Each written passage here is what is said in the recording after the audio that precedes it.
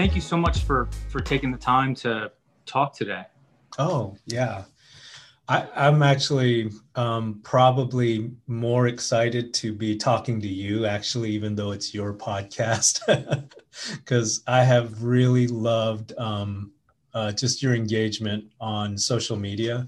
Honestly, it's one of those things where it's almost gleeful. Anytime I see you post something, I'm just like, oh, okay, I want to see where this is going, because it's you really have a great way of you frame your arguments well, first of all, which is not always something you see on Twitter.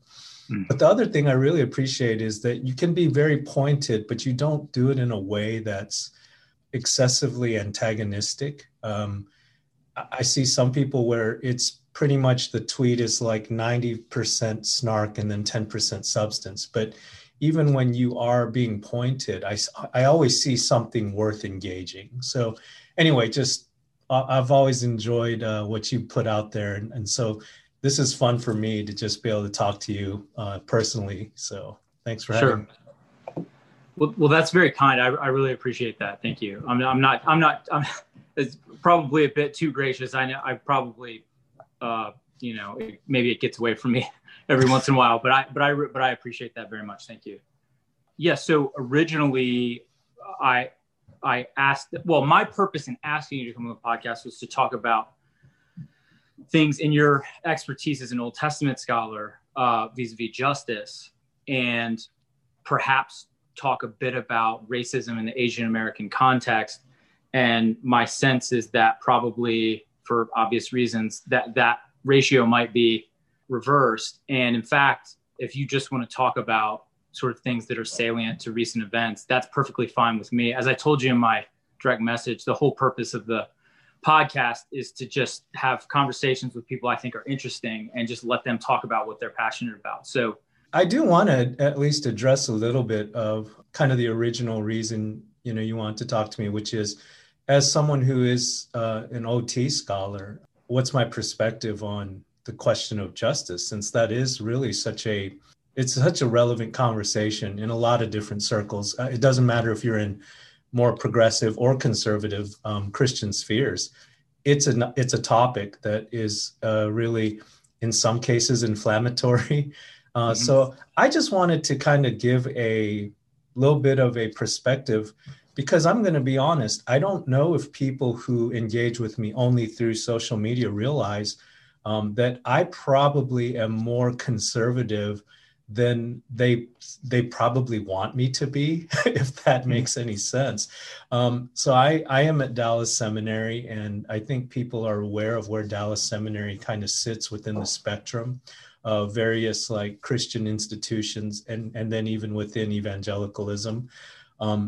I am at a very interesting place as far as that term evangelicalism. I don't know that I would call myself an evangelical, not because of any of the doctrinal commitments necessarily, but just because at this point, I think it's become such a culturally and politically fraught term. I just don't know if I want to be to really enter that with that kind of identifier. But I am very much orthodox in my faith beliefs. A lot of my doctrinal positions would probably be well within the center of like conservative evangelicalism. And yet, I think what surprises people who interact with me, whether it's in kind of this context or maybe even on social media, is I think I come across as much more progressive. So I just wanted to give a little bit of how that's even possible. So when I say I'm probably more conservative than people realize, what I mean is I have a pretty high view of Scripture. I have a view of Scripture that is, I think most would describe as an inerrantist.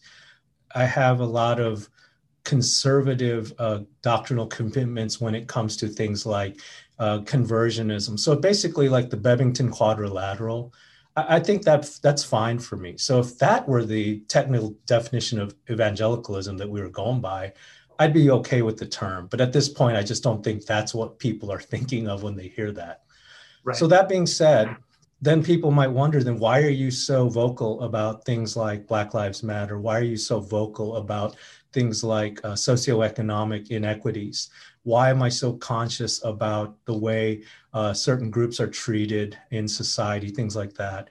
And it's because I believe it is actually so biblical to feel that way. And so if I could kind of sum up in a nutshell, like my thinking on that, it begins in the law. And what I mean by the law is like the Pentateuch, the division of the Hebrew Bible that actually speaks to the codified and given revelation regarding Israel's establishment, history, and then its laws.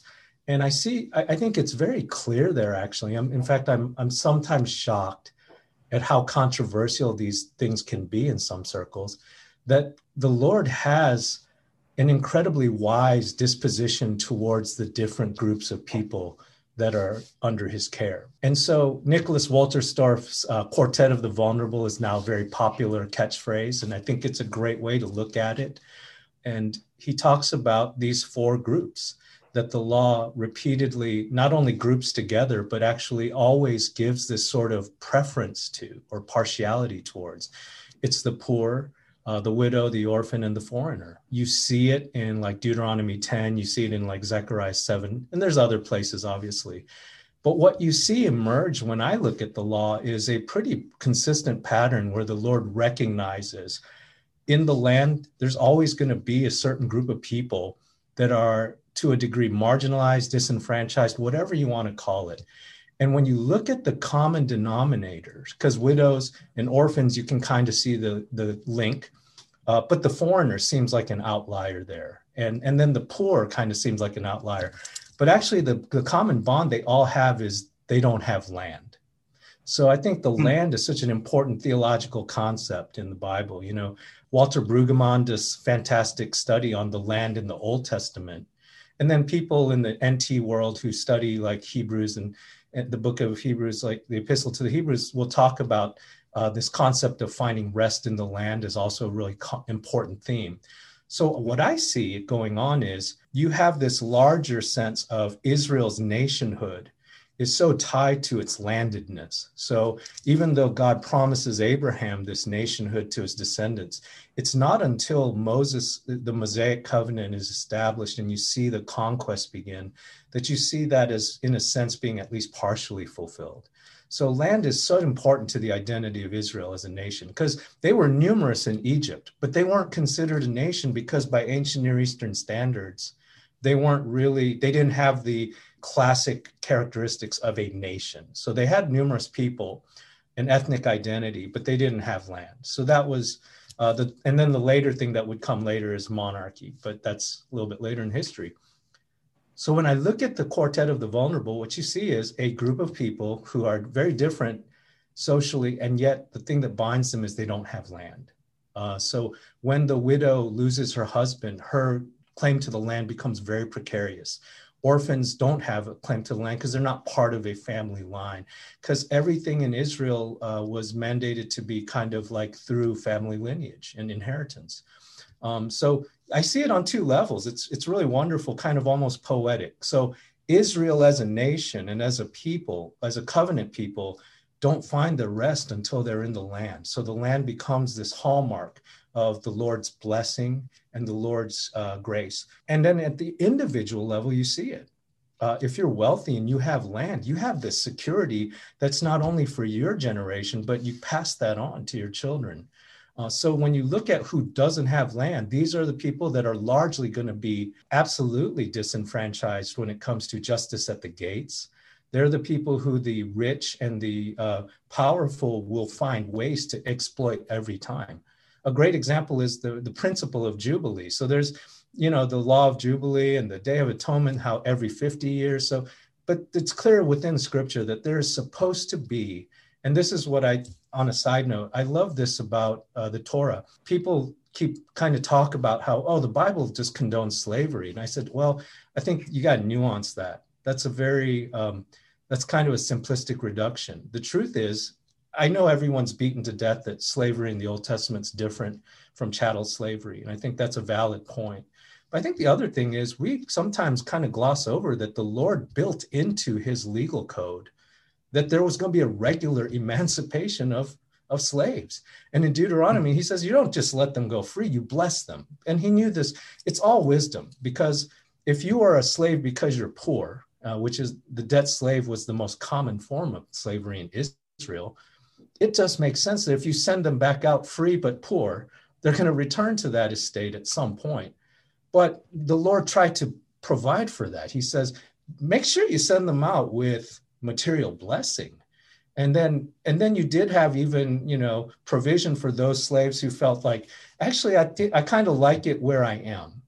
This situation is actually good for my family. I happened to luck out and I ended up in a good situation. Well, then you can stay. The law gives you provision for that as well. So when I look at the Torah, I see so much wisdom, like practical legal wisdom.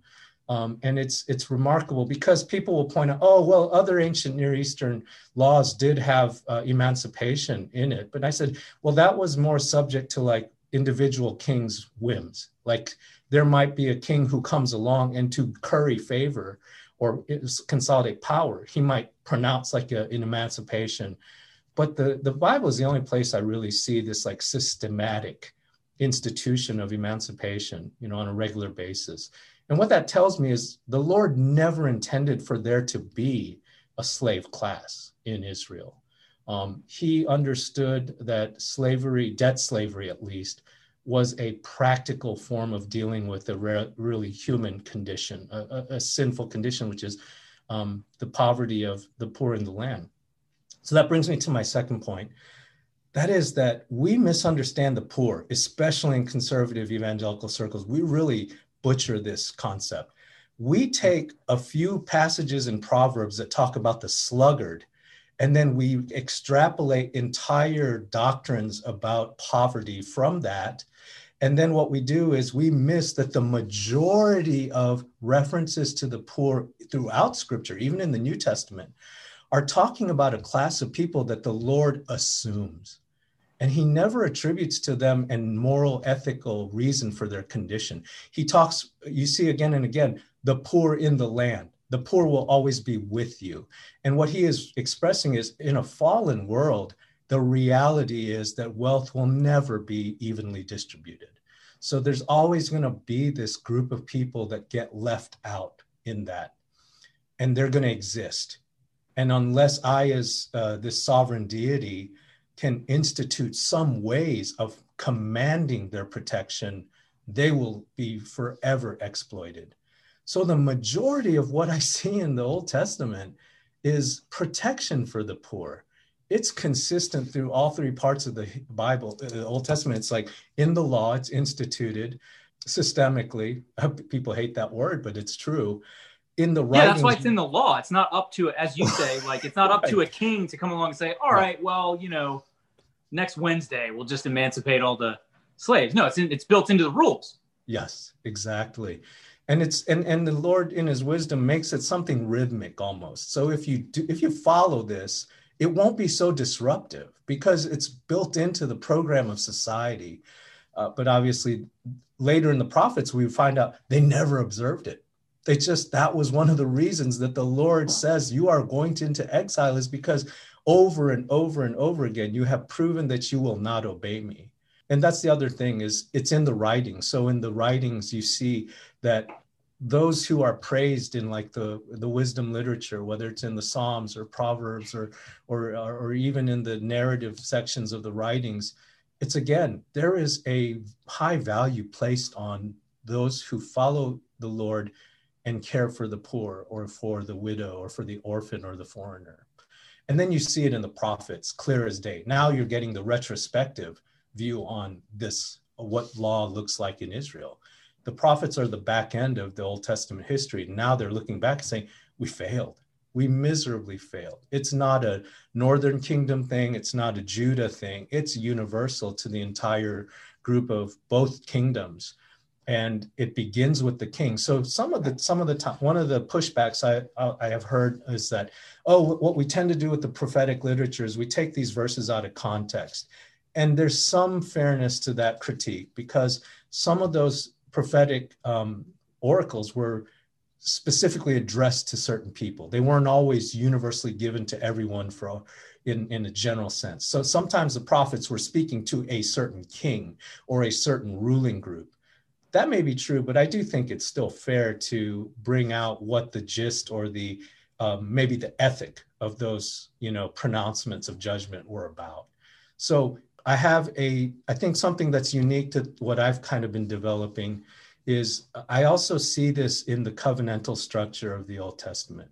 When you begin, so I know there's other covenants, but I'm going to begin with the Abrahamic. So what you see here is the kind of the seed of the God's covenantal kind of historical outline.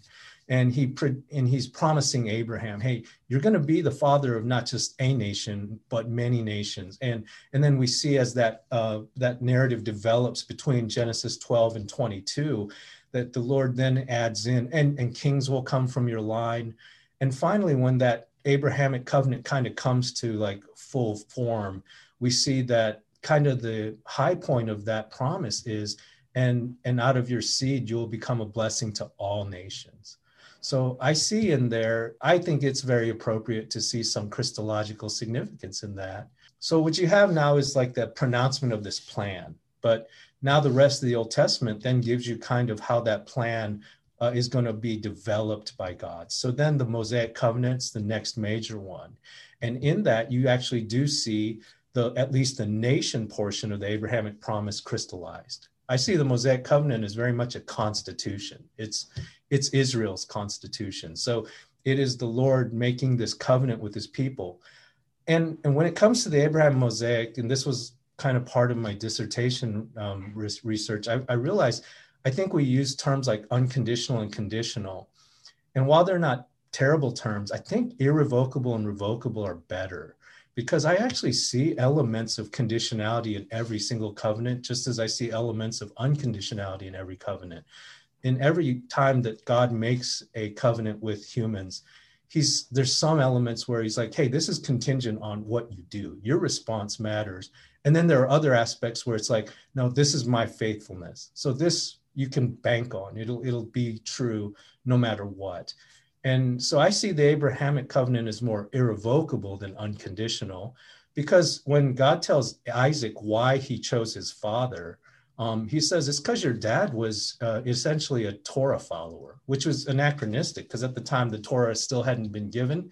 But I understand what the writer of Genesis is saying at that moment. He's saying that even though the Torah wasn't codified, Abraham exemplified like a Torah follower par excellence. So that's why he was worthy of that. So it's very conditional to me. The Mosaic is often seen as totally conditional because it seems like blessing and curses are all contingent on Israel's obedience. But then at the very end of the Mosaic covenant, like literature, whether it's Leviticus or Deuteronomy, you do see they're very kind of minor in terms of the corpus, but they're significant because God tells Moses point blank, you're going to break these. Like, I know you're going to do it. You're actually going to get scattered to the ends of the earth because of your disobedience and covenant failure. But I will bring you back. And when I do, you will be restored into an unprecedented place of blessing and prosperity. And so that's very unconditional to me. And so I look at the Mosaic covenant as maybe revocable, but not necessarily just conditional, because there's an element to it that God is saying, this part is on me. And so this part, which is what explains like the post-exilic history. I mean, how else would you explain that this nation gets brought back from exile and restored, even if it's not in the way that we would expect? So then you see in the Mosaic covenant, the law given. So now kind of God's plan for the nations through Israel is starting to form. You can now see the substance of it because it's being given, it's being written and revealed. And that's where we see this concern for this quartet of the vulnerable. This is where we see this concern for equity. And we see this concern for righteous rule. And the term righteousness in scripture is so inextricably tied to the concept of justice. It's the same word, essentially. So you see it codified in the Mosaic. So you might ask, well, what about the Davidic covenant? What does that have to do with this? It actually makes sense, because one of the things that the idea of seed that Abraham is given in his promise is there's this kind of ambiguity intentionally. Are we talking about the people of Israel, or are we talking about an individual? And in the Davidic covenant, you start to see that corporate identity bring that out a little bit. Yeah, it is the nation that has to be righteous, but guess what? I'm going to put it on your king to be the one who spearheads that. And so then God makes this promise to David that your house I will establish into perpetuity, and one of your descendants will always be on this throne, and his rule will be marked by righteousness or justice. And then finally, you have the new covenant. So Jeremiah, Ezekiel, a couple of these later prophets are going to say, well, in the end, God was right. You are going to fail, and you did fail. So, but here's the thing, it's not hopeless. God is about to do this amazing thing that you could never have imagined. He's going to make a new covenant. So the new covenant is, the language clearly indicates that it's a replacement or a fix of the Mosaic covenant, not the Abrahamic. So God's not completely wiping the slate clean. He's saying, I'm going to take over at this point because it's clear that the human contingency did not work. But I already foresaw that. And so now the new covenant is going to bring all these things with messianic expectation. And that's where we see all of this coalesces beautifully in the New Testament, because Jesus is the seed of Abraham. So if he blesses all nations, that's absolutely a fulfillment of the Abrahamic promise. He's also a son of Israel. So his understanding of justice is defined by Torah. And there is never a point where Jesus contradicts the law in his entire public teaching. In fact, he affirms it. I mean, we know well how he says the greatest commandments are to love the Lord, the Shema, and then to love your neighbor as yourself, Leviticus 19. So Jesus is saying, I didn't come to abolish the law, I came to fulfill it. I am the one who was prophesied, the chosen, the anointed one, the Messiah. And my role is to not abolish God's work in history, it's to fulfill it, because all this time it's been leading to me. So I see this wonderful covenantal kind of undergirding. So it's like the girders that hold up a beautiful structure. And so when we talk about Jesus as just personal savior, it's too limiting, it's too reductive. He is also Mashiach, the anointed one. So he represents this Davidic line. He represents the hope of Israel. And, Isaiah talks about the suffering servant. And in Jewish interpretation, they often will really emphasize that's the nation. The nation is who God uses as the redemptive agent in the world. And so that's who the Jewish people are. And I see how they can come to that reading of Isaiah. But again, if you take Jesus for who he is, it actually makes sense of the suffering servant, the servant of the Lord even. So when I look at Jesus' teaching, he does not get rid of any concern for justice. In fact, if anything, he embodies it. I love like the little hints of it, like his interaction with the Samaritan woman, the Syrophoenician woman, the way he elevated the poor.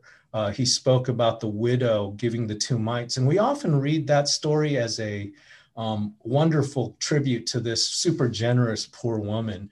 But it's actually kind of a condemnation of the rich, too, if you look at it in context. Oh, yeah. Then there's the widow of Nain, where here's Jesus traveling. He's in the midst of just kind of his ministry itinerary. And then there's this widow who is mourning the loss of her son. So really, she qualifies now as kind of like a double level in terms of Walter Storr's Quartet of the Vulnerable, because she's already a widow. So kind of her status in society is very precarious. But now she's lost her son. And I'm assuming the son is probably not little. So now she's lost her livelihood, because now the one person who probably could have provided her at least with some security has died. So she's mourning. It's a funeral procession. And Jesus goes out of his way and he raises this man to life, or this young man. And we talk about Lazarus, we talk about the synagogue leader's daughter, but there is this other resurrection story there in the Gospels that we kind of pass over. But I love that one because it's very much Jesus being like a justice-minded person, because in that moment, And here's another catchphrase. He empathizes with this woman. It wasn't like in the plan, but he goes out of his way to say, hey, I'm going to go and take care of her because I see someone right now who is just so vulnerable and it breaks my heart. So anyway, that's kind of my spiel, so when people ask me like, you're an Old Testament teacher, you research it, that's kind of your specialty, and you're at a pretty conservative place, and the church where I teach at, it would be considered pretty much, even though we don't identify as evangelical, we would be very evangelical friendly. And yet they're always surprised that, justice concerns are such a big part of my emphasis. So I hope that kind of puts some framework to why I think the way I do from the perspective I come from. So, yeah, I mean, in evangelical, like conservative evangelical subculture, you see a high view of Scripture often opposed with concerns around justice. And I think one thing that maybe you could comment on why there's such resistance to the idea that, well, no, I have my concerns around justice are not despite my high view of Scripture, but rather because of my high view of Scripture. Mm-hmm. Well, and I think this is where it gets a little bit more, controversial, because I really do believe at this point, to really understand this, I so appreciate the work of sociologists and historians, because I don't think you can really understand this weird dynamic apart from understanding the history of Christianity in America and the unique position that that America's racist kind of history has in terms of how it has shaped every single institution, including the church. And so I really do think that part of this resistance to seeing these concerns in Scripture is actually not biblical, but rather sociocultural. It comes from being part of this historical stream in which, so I love this, the published dissertation by Mary Beth Swetnam, Doctrine and Race, because it was this wonderful study of historical documents related to the Black church between Reconstruction and I think World War I believe. And what she found was that the Black church was incredibly conservative theologically, but they were also very progressive socially. And it was almost because they had to be. I think we have given such a bad name to the Black church within conservative circles because of our racial commitments. We are so afraid that if we give Black theologians and Black churches a full place at the table of what we consider to be Orthodox Christianity, that we would then be forced to confront our demons when it comes to how we have wronged the Black church and how we have wronged, in the larger sense, the Black population, and misunderstood their history, misunderstood who they are as a people, and hurt them as image bearers.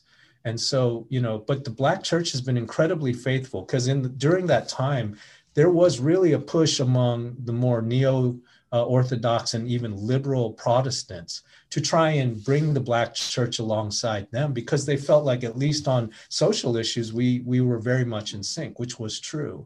And that's where the Black church was very resistant. They refused to give up on some of those commitments, like a high view of Scripture and the deity of Christ and things that we hold dear.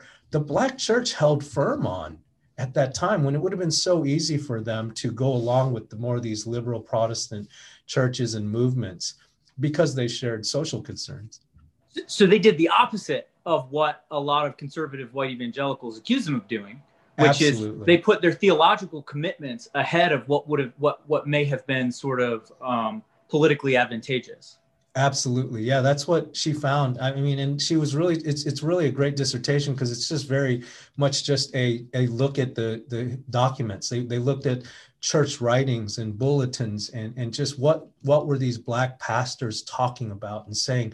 And yet the Black pastors absolutely also fought against joining the fundamentalist reaction at the same time, because they said, as much as we agree with these guys when it comes to certain theological points, they are absolutely killing us when it comes to who we are and where we are in society. And so I really grew in my appreciation for the Black church tradition because they stood in a really difficult place, because it really was kind of like, fools to the left of me, jokers to the right. It was, they just didn't know.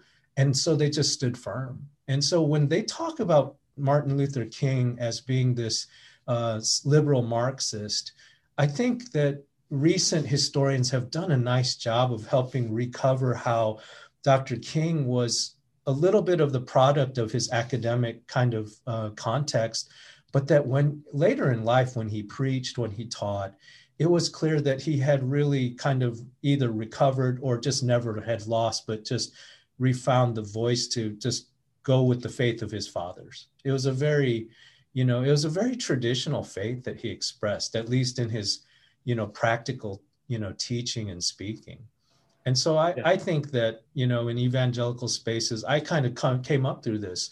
We vilified the Black churches. Oh, they were so liberal that they were, you really can't learn anything from their theology. And so in recent years, I've gone back and I've tried to read more things like James Cone and Baldwin and Thurman. And what I found is there may be some like points and nuance that I don't always agree on, but by and large, I find myself really being edified by their teaching and really appreciative of their faith. I think what you see in evangelicalism is they are so conscious in a subconscious way of what would be at stake if they were to really start to interrogate the history of their activism, their political allegiances. But I think deep down, there's this kind of primal understanding that we lose our hegemony, we lose our place, if we were to really take scripture seriously because the Sermon on the Mount is not this wonderful, fuzzy feeling in the gut type of sermon. Jesus is preaching this incredibly like counter-cultural, kind of politically dangerous sermon there. And he talks about the poor in such terms that I don't know how you can endorse any kind of social system or institution that exploits them, Yeah, so I really do think that you cannot separate the evangelical struggle with the concept of justice from the American history and how significant racism and white supremacy play a role in shaping every single institution.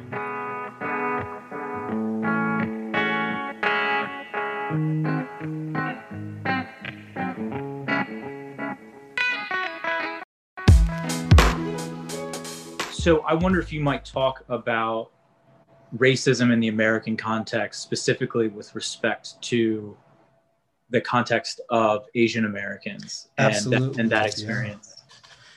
Yeah, I appreciate that, Scott, because I think that is, I hesitate to even say this as a bright spot or a silver lining, but one thing that I'm thankful for in the wake of the Atlanta tragedy is that I am finally seeing like more public discussions about a history that I think a lot of Asian Americans have always known, but it was never centered. So when I think about anti-Asian racism as opposed to general racism, a couple things come to mind. I think it's different from anti-Black racism or general white supremacist racism in that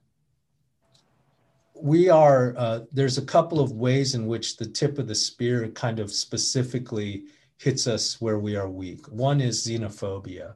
So I think the history of anti-Asian racism is defined by, I think, two things: xenophobia and invisibility. So going all the way back to the very first Asian immigrants, and I think this even precedes, most people are familiar with like the Chinese railroad workers. And it's really just a glorified form of slavery. When you go back and really look at that history, what you realize is that the coolies and the Chinese immigrants, they may not have been chattel slaves in the technical sense, but it was for all intents and purposes a form of slavery. The way they treated Chinese women, for example, not allowing them to come over other than in sex trafficking type of scenarios. And it was because they did not want these Chinese workers to populate in America. And so they bring them over, they work them to death, literally in some cases, but they don't let them marry white women. So the miscegnation laws were still in place for Asians. And yet at the same time, what they do is they don't allow Chinese women or Asian women to come over. And it was because they absolutely knew exactly what they were doing. It was social engineering in a sense. They're saying, we want you for your labor. Out here on the West Coast, for whatever reason, we don't have the same number of Black workers that we could draw on. So we're going to bring over these Asian guys and they're going to do the work. And you know, so what you see is already the history of Asian immigration begins on an absolutely evil note. It's exploitation, it's marginalization. They're kept in these kind of ghettos within those West Coast towns. That's why to this day, there's a Chinatown in San Francisco. It's kind of a sanitized tribute to the ghettoization of Asian populations there. And then you saw that it's the yellow peril. So the kind of rhetoric surrounding Asian people was they're exotic, males are effeminate, women are fetishized, and they're good for labor. But because they're more docile than Black people are, so they make a better labor force, easier to control.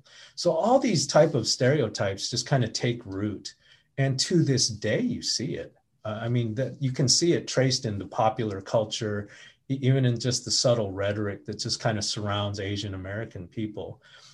And then you saw with the Japanese internment during World War II, absolute double standard, because the German immigrants who were in America were not interned, even though they were very much at the core of the Axis powers that we were fighting against. It's like, for whatever reason, it's like, well, those Japanese people, we've got to put them in camps because we can't trust them, even though they've been here for a couple generations and they're like English speakers. They're very much Americanized, and yet they couldn't be trusted. Whereas the German immigrants, even the ones who still spoke German, and even German POWs, we had some Absolutely. German POWs who Right. were basically like let to just sort of like roam around town during the day. Right. And you know, if that doesn't really help you kind of see what sociologists have been talking about in terms of the concept of whiteness, I don't know what's going to convince you, you know? So yeah, so those are the more well-known historical points. So those, I think, if you're a fairly decent like K through 12 curriculum, you'll at least maybe get a little mention of those things. But boy, I grew up in Dallas for my second half of my childhood. So my childhood was split between Ann Arbor and Dallas. I don't remember ever learning those things.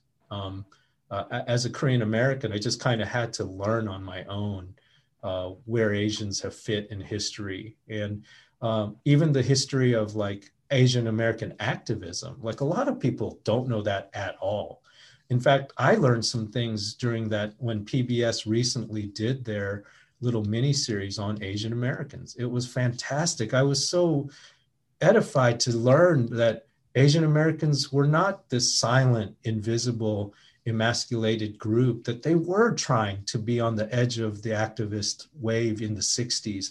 It's just that history tends to erase them or marginalize them. Even the concept of Asian American is kind of racially fraught. So there are, depending on who you talk to, as many as 30 different distinct ethnic or national subgroups of Asian peoples in America. You know, we're most familiar with the East Asian contingent, like Chinese, Japanese, and now Koreans are more recognized, but there's actually as many as 30. And so, but it was intentional in the 60s to start using this term Asian American, because what these Asian activists realized was on their own, they just would never have a voice. There just wasn't enough Japanese Americans or Chinese Americans, even though there were many. And if you were like Vietnamese or Cambodian or Hmong or Korean at the time, you had no voice, whether at least in politics. So let's gather together and kind of marshal our forces and try to at least form a coalition. But here's what's really complex about this. Within that coalition, there's a lot of just historical tensions. You know, Chinese and Korean peoples have always had a little bit of like this kind of cultural tension because the Chinese have always viewed themselves as kind of the center of civilization. In fact, they have this view from a global perspective. They think of themselves as really kind of the apex.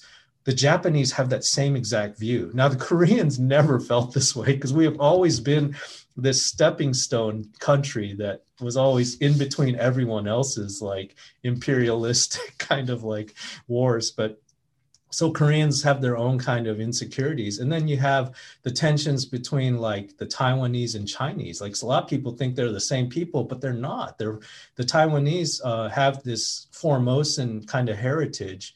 And so now there's a lot of mixed heritage folks there, but they are distinct, at least ethnically, from Chinese people. So anyway, there's like a lot of intramural like tensions within the Asian culture. For example, I remember when I was a teenager in the 80s, my dad was adamant that we would never buy a Japanese car. And that really was hard for me because I wanted a Honda so bad because they were such good cars. And yet he was just like, no, go get yourself a Chevy. They helped us in the Korean War. So we can buy an American car, you know, things like that. So it's getting better. I think the younger Asians really have gotten past a lot of those historical tensions.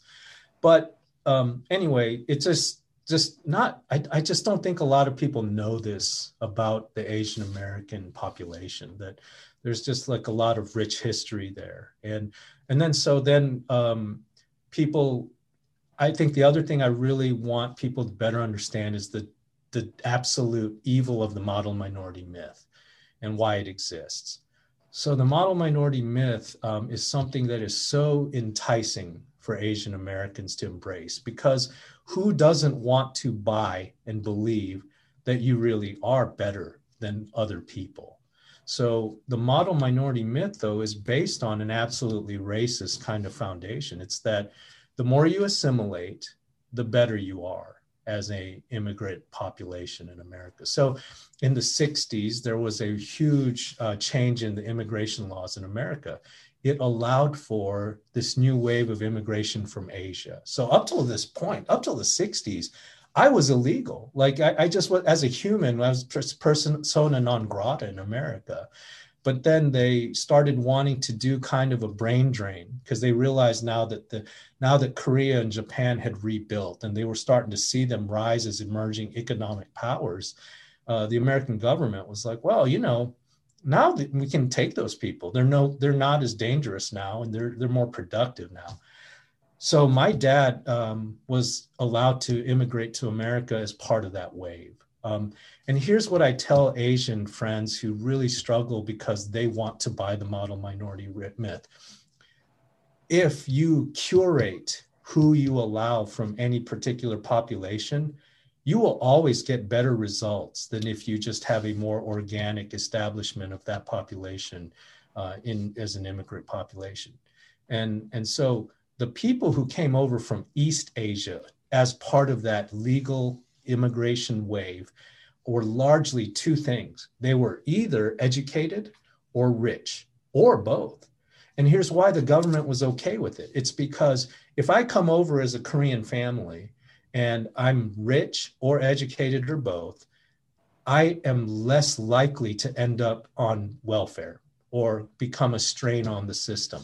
So it's a high probability gamble by the government that this is going to pay off, because the downside would be this family comes over and then they end up failing and they end up on welfare. Upside is they come over and succeed and become taxpayers, and maybe even high bracket taxpayers. And for the most part, the gamble worked for a lot of the East Asians. Here's where you can see this play out in real time in a very illustrative way. In the 70s, you had this wave of Southeast Asian immigration, but it was because of refugees, because of the war in Vietnam, because of all the upheaval in Cambodia and Laos. So I'm old enough to remember this. I remember seeing this sudden influx of Vietnamese, Asian, and Cambodian, Laotian, and Hmong people coming into America. For example, Houston was a huge port of entry for these refugees. A lot of people wonder why there's such a robust Southeast Asian population in Texas. It's because they came in as refugees. as part of the boat people wave, for example. And then they never left because they found Texas, especially South Texas, to be so amenable, at least in terms of climate. So a lot of these families just settled. And that's why we have such a robust, like, Vietnamese community in Texas. So anyway, and when you look at the disparity between this two groups of immigrants, it's stark. So when people say Asians are some of the most successful immigrants or population in America, and they always point to people like me and say, oh yeah, you guys every one of you has a doctorate. Every one of you is either a doctor or an engineer. You guys are all rich. You guys are all doing well. You send your kids to good schools. I say, okay, but have you looked at all the other Asians? And what you find is that in the Southeast Asian community that largely came in as refugees, this was not a curated immigrant population. They had to bring everyone over, whether they were educated or not, whether they were rich or not. And so a lot more of what you see is there's an incredibly high rate of poverty among certain Asian subgroups, whereas there's more success in other Asian subgroups. So, and it's completely explainable. That's the thing. I again have to keep telling my Asian friends this, we're not better. It's just that they were able to select who came over for us. We just had a better chance to succeed because they were there's poverty back in Korea. There is social unrest back in Korea. So if you brought every Korean, like if you brought more of a general cross-section over, you'd see the same thing here.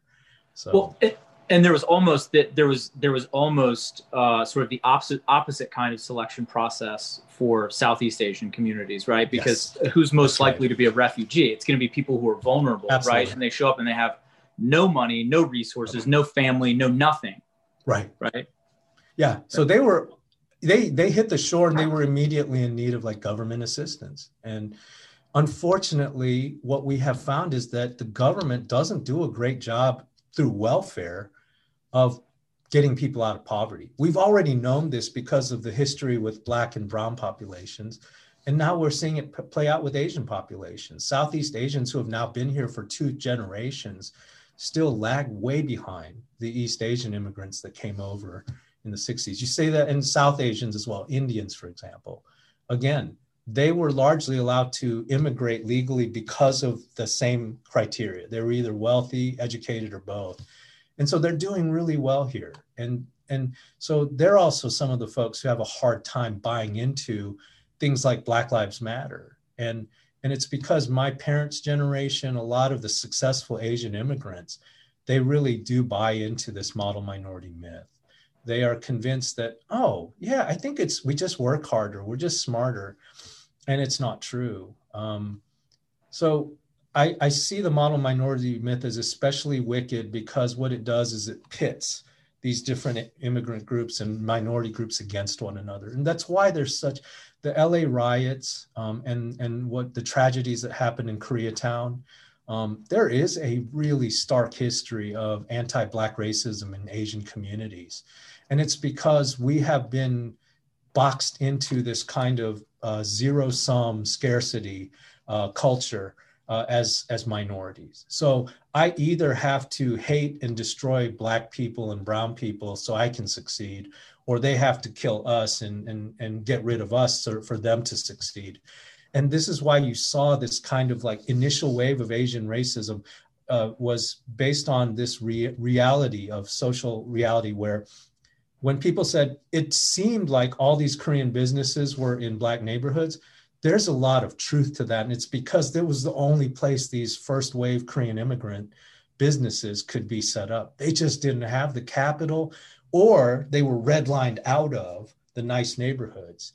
And so they had to put their liquor stores and their dry cleaners and their beauty salons and stuff in low-income neighborhoods. And it automatically was just a powder keg. It's just human nature, because now the Black communities feel like, how come our businesses aren't here? And so we look like parasites. And in some cases we behaved as parasites, and we exploited the Black customers and things like that. And on the other hand, like the Black community then, but also they never really fully accepted a lot of those businesses as their own. So it's this really fraught, tense relationship that's been building for generations. And so I understand why among young Asians, there's still this kind of like, hesitancy to embrace like Black Lives Matter, because they're the ones who, like, my dad was killed during a break-in, and it was the guy who did it was Black. And how do I tell that person, like, well, that doesn't matter. You still need to go and embrace like Black people and support them. And I also get the Black people who are really angry and resentful of Asian Americans, because the only Asian Americans they've known are the ones who came in and exploited their community. So I hate the model minority myth, but I also hate the way kind of there's this white supremacist kind of hegemony that just pits all of our communities against one another in kind of this weird, social Hunger Games, Yeah, because in the hierarchy, right, that's been sort of ingrained in society, very, very intentionally. If the folks on the higher rungs of the hierarchy can get folks on the lower rungs or the medium rungs sort of all arguing with each other, right? Then, well, I mean, I guess y'all are preoccupied with that. Yeah.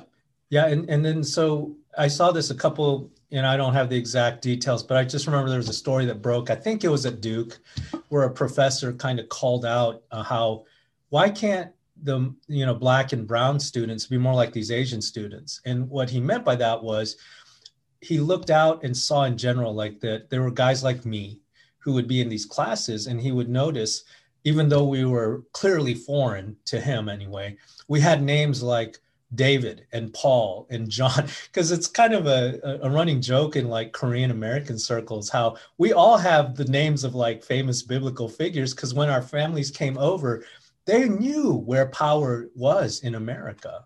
And so they wanted their sons and daughters to have American names. They didn't want us to go by our actual Korean names because it would be hard for us to assimilate. So they made us play Little League Baseball. They gave us names like David, Paul, and John.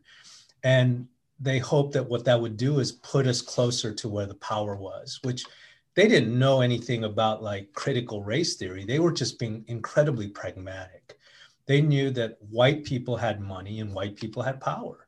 And so as they came over, they looked at ourselves and said, we're close enough. I think we can pass. So let's just be very white. And so my parents' generation did that.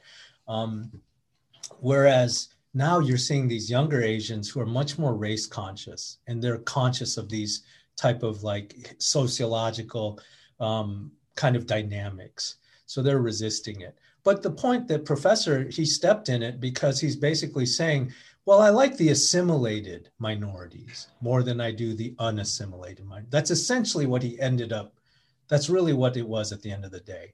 He was kind of this older guy who was kind of ranting about, I can't say half of these names for my Black students, So he's kind of in a sense saying, why can't you assimilate like these Asian students have? And it's kind of a double insult from like a white perspective, because you're basically telling the Asian people like, hey, yeah, you guys are so like assimilated and docile and manageable. We love it. And then he's telling the Black population like, yeah, you guys this is why you struggle. You're troublemakers and you refuse to assimilate.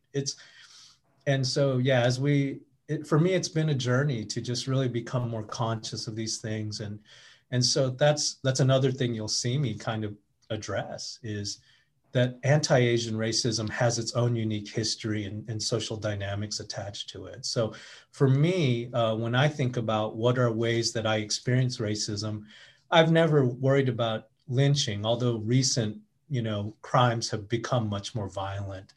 But I have always experienced invisibility or kind of xenophobia, that whole, you've heard this a lot of times, but the microaggressions. It's like, I remember when I was a pharmacist in Michigan, I remember I had a particularly difficult customer. He was a retired judge.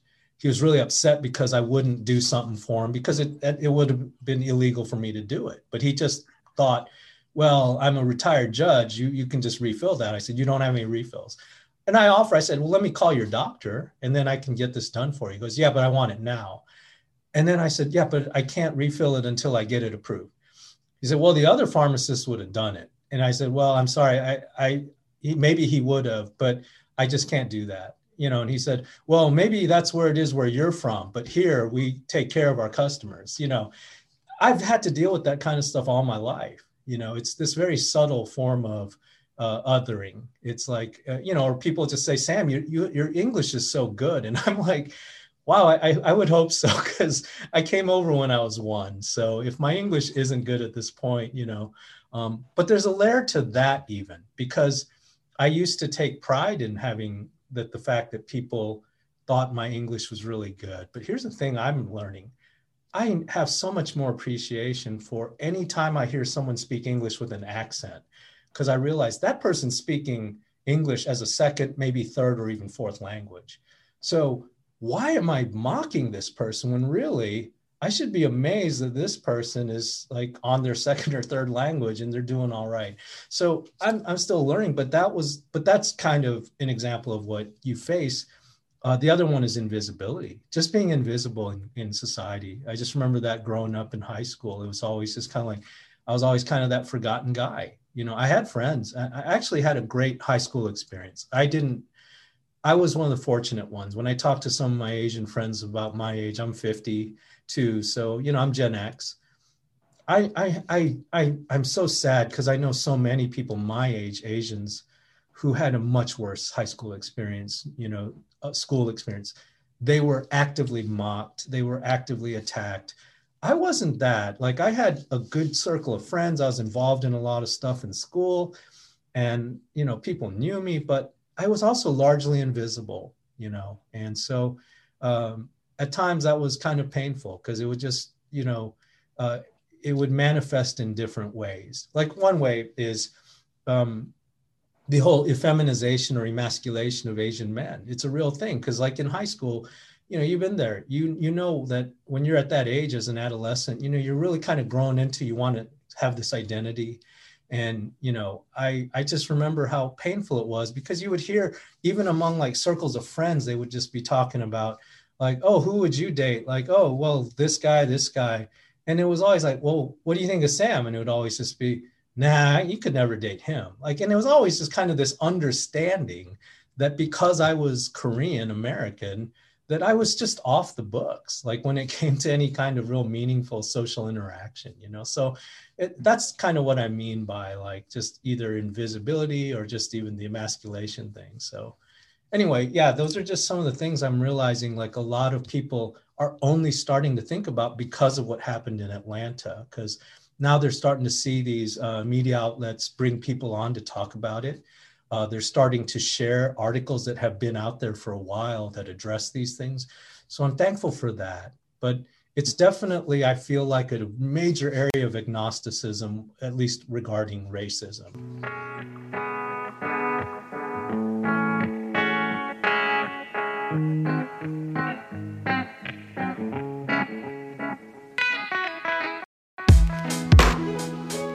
I wonder if to sort of bring things full circle, Sure. I see one thing I've been thinking about lately, right, is that folks who are resistant to, in conservative evangelicalism, resistant to conversations about justice, I find are the very same folks generally who tend to view the sort of moral universe as this hierarchical thing, right?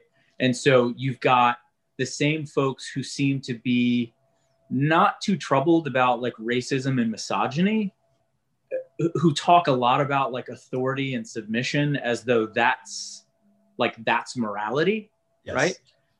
They're the same folks that are opposed to talk about justice, which has this kind of equalizing effect, right? So the idea that like actually authority is not this like intrinsic good. I mean, like, do we need to have like, people like police officers to like, people have to follow like traffic rules or we're gonna have chaos. It's a pragmatic thing, right? Yeah, we got to have somebody, but there's nothing like transcendently yes. or ontologically different about police officers, right? In terms of their authority. It's not, it doesn't have this like moral significance, right? Right. So yeah, what is that?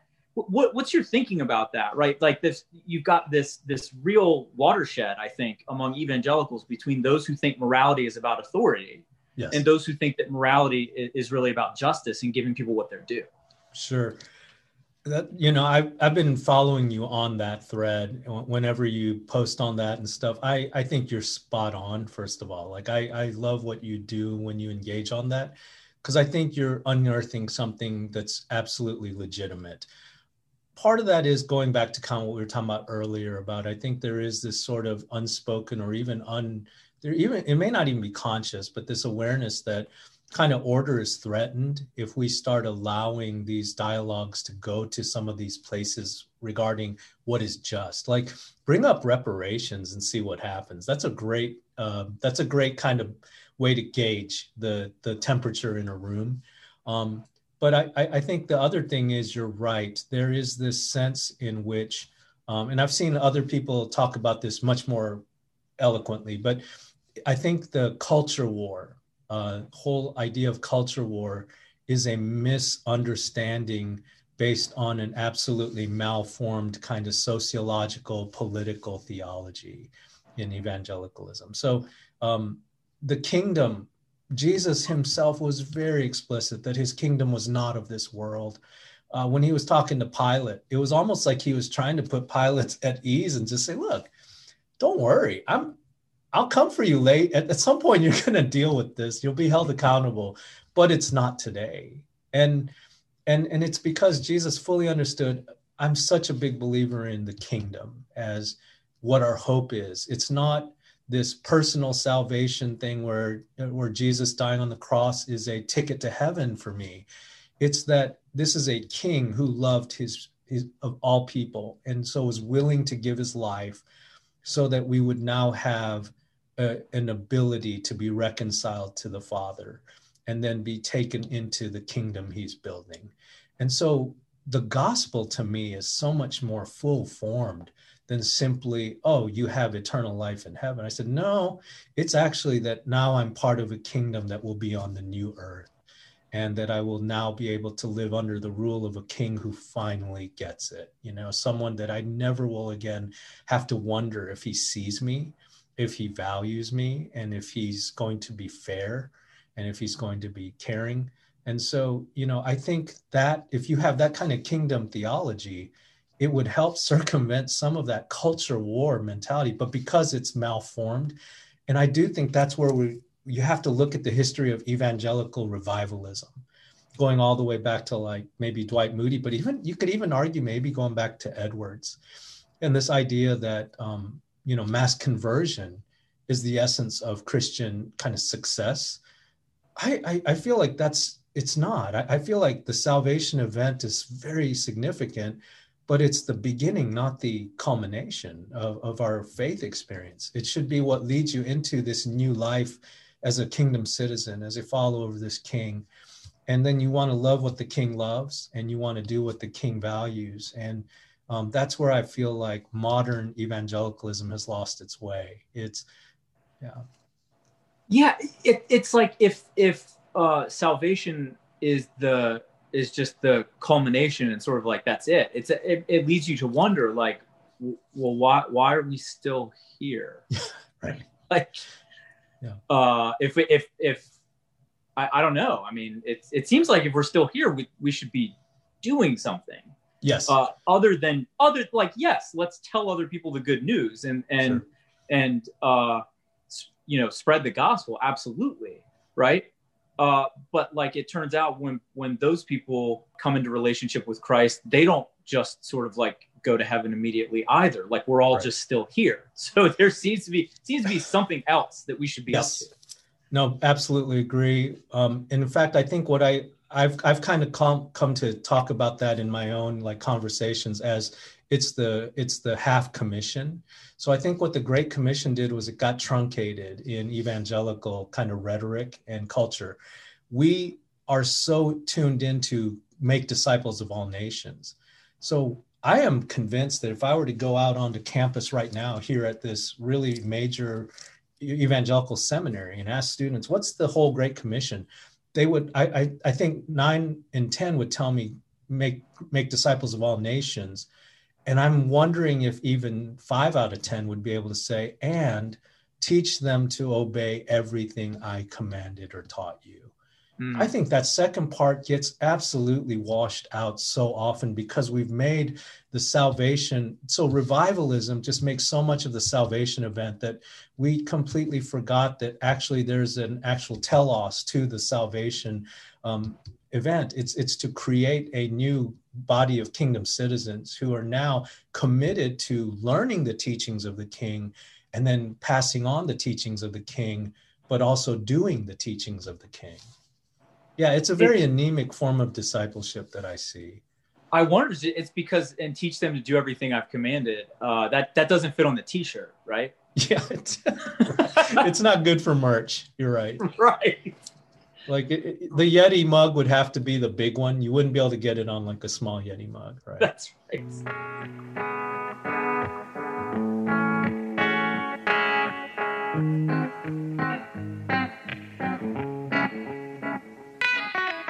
You know, I would just say on a side note, I do have this background as a pharmacist, which is really funny because I do get the occasional pushback sometimes when I post about COVID. And I'll get people saying like, oh, you need to stay in your lane. And I'm just like, well, I have a PharmD from Michigan, you know, I've been in oncology pharmacy. Right. And so I think people are surprised because I guess they just don't expect that that's part of the package. So, but yeah, I will just say on a side note that when people say, well, you know, Sam, why are you so worried about this stuff? Like, is it really that important? And up until last year, I would have maybe not been able to say this, but now I could say, well, it's a matter of life and death, not only for minorities now, because obviously minorities have always known this. Like a malformed theology is what leads to a lot of these terrible killings and deaths, just a terrible theology of authority, like you said. Just this preoccupation with culture war, how we're supposed to win the culture, it leads to like this terrible political theology and engagement. You know, our kingdom's not of this world, so our engagement here should be to be active in our communities as part of this, the community we live in, and to be those who basically love the Lord and love our neighbors. And that includes wanting to see justice done for that quartet. It's Deuteronomy 10, it's Zechariah 7:8, it's Leviticus, you know. But instead what it's become is like, we're in a war, you know, and so we gotta, and then the war kind of rhetoric breeds like these dispositions within our circles of hostility, of aggression, of kind of oppositional, you know, type of disposition. So yeah, I think what I would like to see is just a better understanding that discipleship is not about creating more warriors. It's really about creating more kingdom citizens who are like their king, humble, and who are like their king, loving of others, and who are like their king, just, you know. And where I see this painfully in this last year is COVID. The way evangelicals have actually helped prolong the pandemic in some places by contributing to the spread of it. Even now, when I see the data on like vaccine hesitancy, for example, the story that it's like the Black populations that's vaccine hesitant is not true. The actual data is showing that there is vaccine hesitancy in every single like demographic, but the worst is like white Trump supporters. Like that's been demonstrated in some pretty reliable like media resources. So I'm looking at that and I'm realizing our bad theology and our bad discipleship does have life and death significance. We're going to look back someday in God's presence, and I am convinced we're going to find that some of these churches and some of these active like Trump supporters who are really anti-mask, anti-vaccine, anti-safety measures are going to have some blood on their hands, because you can't have over 500,000 deaths in this country and not at least trace some of that to institutions and groups who just refuse to look out for their neighbors. So I got vaccinated, and yet I still wear my mask pretty faithfully everywhere I go in public. And it's because I actually know, as a healthcare professional, I have a pretty basic knowledge of virology, that I may not be in danger of getting COVID at this point, but I can still carry the virus. And so if I'm just really careless about my interactions in public, I could still possibly spread it to someone else. And I've had people ask, like, wait, why are you wearing your mask? You know, even here, like sometimes when I'm out in the office and stuff, interacting with people, I'm wearing my mask. And I think I get looked at a little bit as, oh, he's just kind of paranoid. And it grieves me that something as basic as putting a piece of equipment over your face to protect others largely has been so anathema to so many in our Christian circles. Like, I'm not asking you to go out and get a surgical procedure to make you less likely to spread the virus. I'm not asking you to go out and completely sacrifice your entire way of life. I'm not actually pro shutdown. I think it is a way to manage the virus, and New Zealand and other countries have shown it is effective.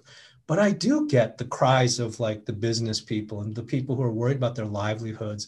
I get the concern over children who are now a year on without normal like social interactions. But my point has always been, if you look at a lot of the Asian nations who have fairly controlled it well, the common denominator wasn't lockdown. It was actually just really religious masking, contact tracing, and testing. Yep. And I look at America, and with all the resources we have, it's a travesty that we did not have like easy testing in place earlier than we did.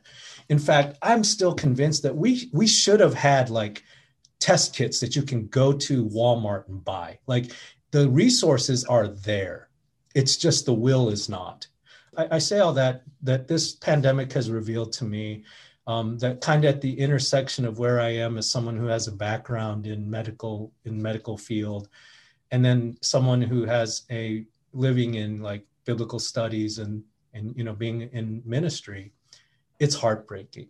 It really is an incredibly damning testimony about where the heart of so many white evangelicals are, that they've made this their hill to die on. So, yeah, they didn't even, the language that a lot of them have used to explain their position on things like masking is not even like, it doesn't even make sense, right? Because they're framing it in terms of this like individualism, like, well, basically individual liberty, right? Like about wearing masks. It's like, no. It's not, because they're like, you know, I'm not scared, but if you're scared, I understand. No. The mask isn't for you, dude. The mask is for everybody else.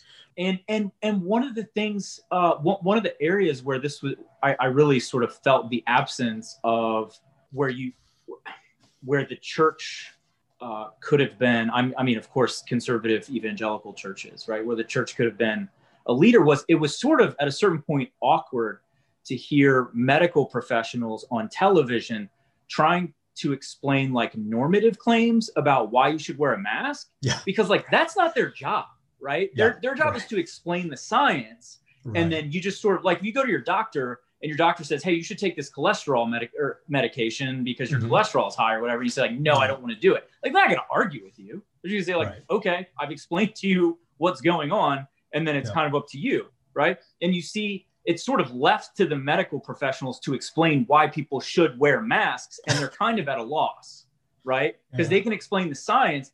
And hey, folks, that's where, like, I don't know, the church could pick up the baton and say like, hey, here are these obligations that you have to everyone else. So given that this is the state of, the science of public health and medicine, it kind of seems like this is what we should do. And instead, folks in the church are like, no, I don't want to wear masks. I'm not scared. Like, dude, what?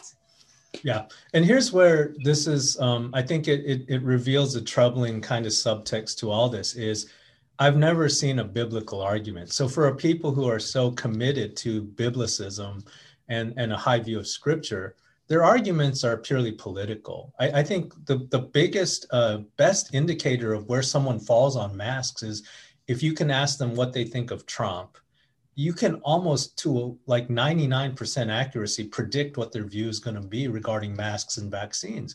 So it's not even that conservative evangelicals are being kind of oppositional here based on a theological position. It's purely socio-political. It's where they are in the culture, so who their cultural circles are, and it's who they are politically.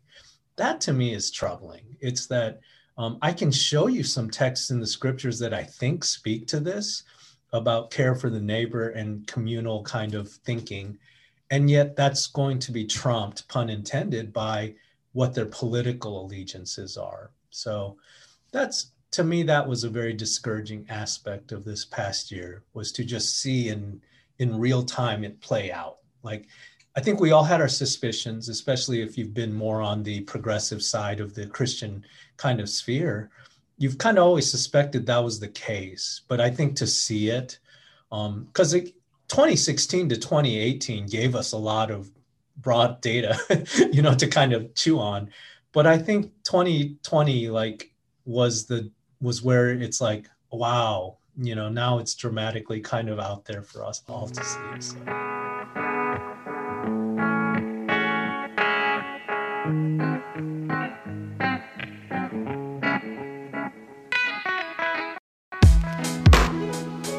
Where do you think we go from here?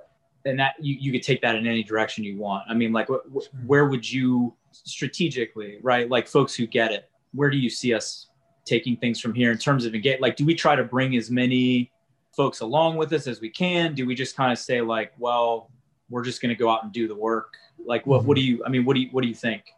Man, so that's a great question. It's kind of personal for me too, because in a way it speaks to how I view myself where I am, because I think, and I'm going to say this, and I hope it doesn't come across as a cop-out, but I really do think that there are legitimate places for some to stay and really try to be a gentle but firm, influence, like from within a lot of these circles and institutions.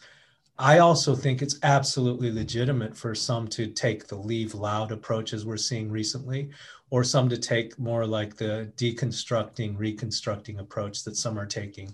So I don't begrudge anyone whatever their path is. I think we need both, honestly. I do think I have a high degree of respect for those who have kind of gone out and said, I'm done with evangelicalism, and I totally get it. Whether it's a minority or a woman or both, I understand the tiredness, the exhaustion. So I completely respect that path. And I've considered it at times myself.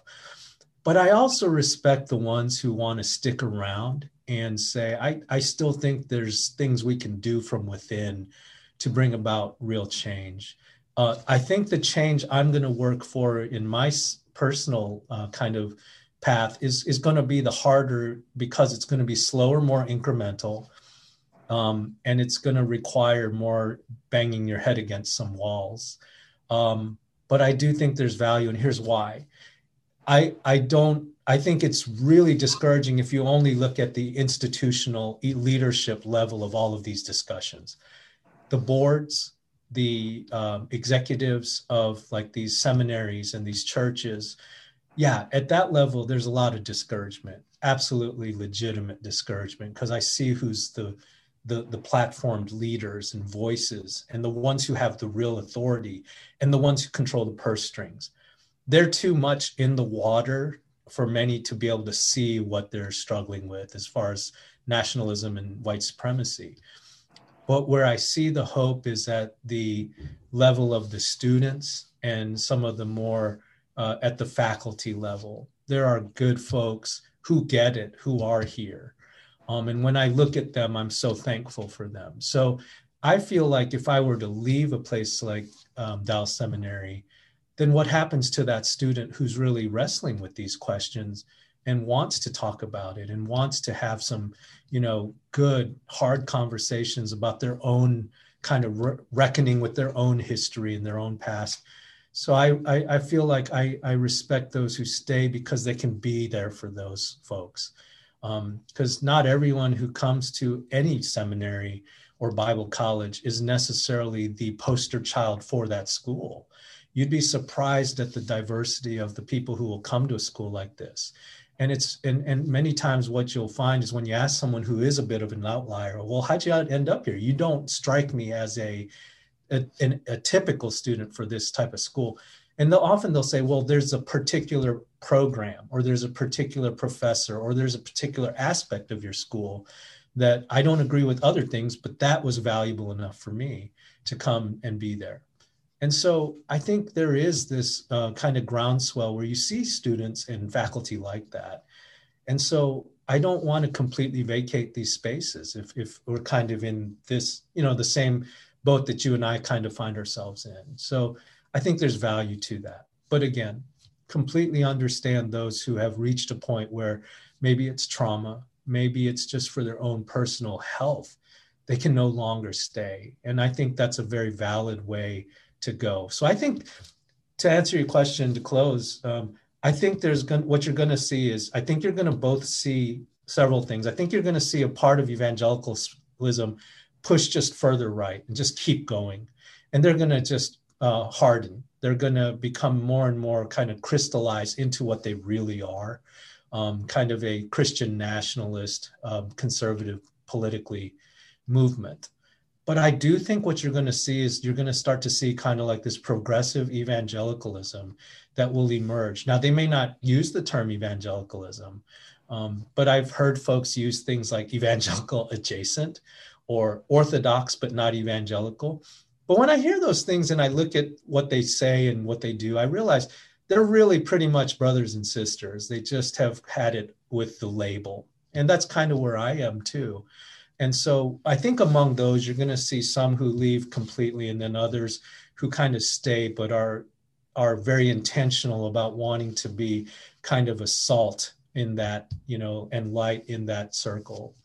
And then finally, you're going to have just others who just completely go outside of orthodoxy because at some point they've just really broken by the terrible religious experiences and things like that. And I hate to see some of those folks go the way they go, but I also can understand how the damage of all these generations of malformed theology and engagement can do that. So I see like different paths, but my hope is that the kind of that middle ground will grow and just grow stronger over time, that what you'll see is a real coalescing of folks who are like, to me, I feel like I'd love to see kind of like a renaissance of that Black church spirit where, yeah, we're not going to give up on our faith because this is real to us. And this is, there are orthodox aspects of our faith that were never tainted by all this. But we're also not going to just completely give into your political, social, kind of hegemony and like agendas. And we are going to be in a place where we can say, hey, we're going to march, we're going to enact new just laws, and we're going to lobby politically, we're going to lobby in our communities because we have such a high view of Scripture and because we love Jesus so much. So, yeah. Amen.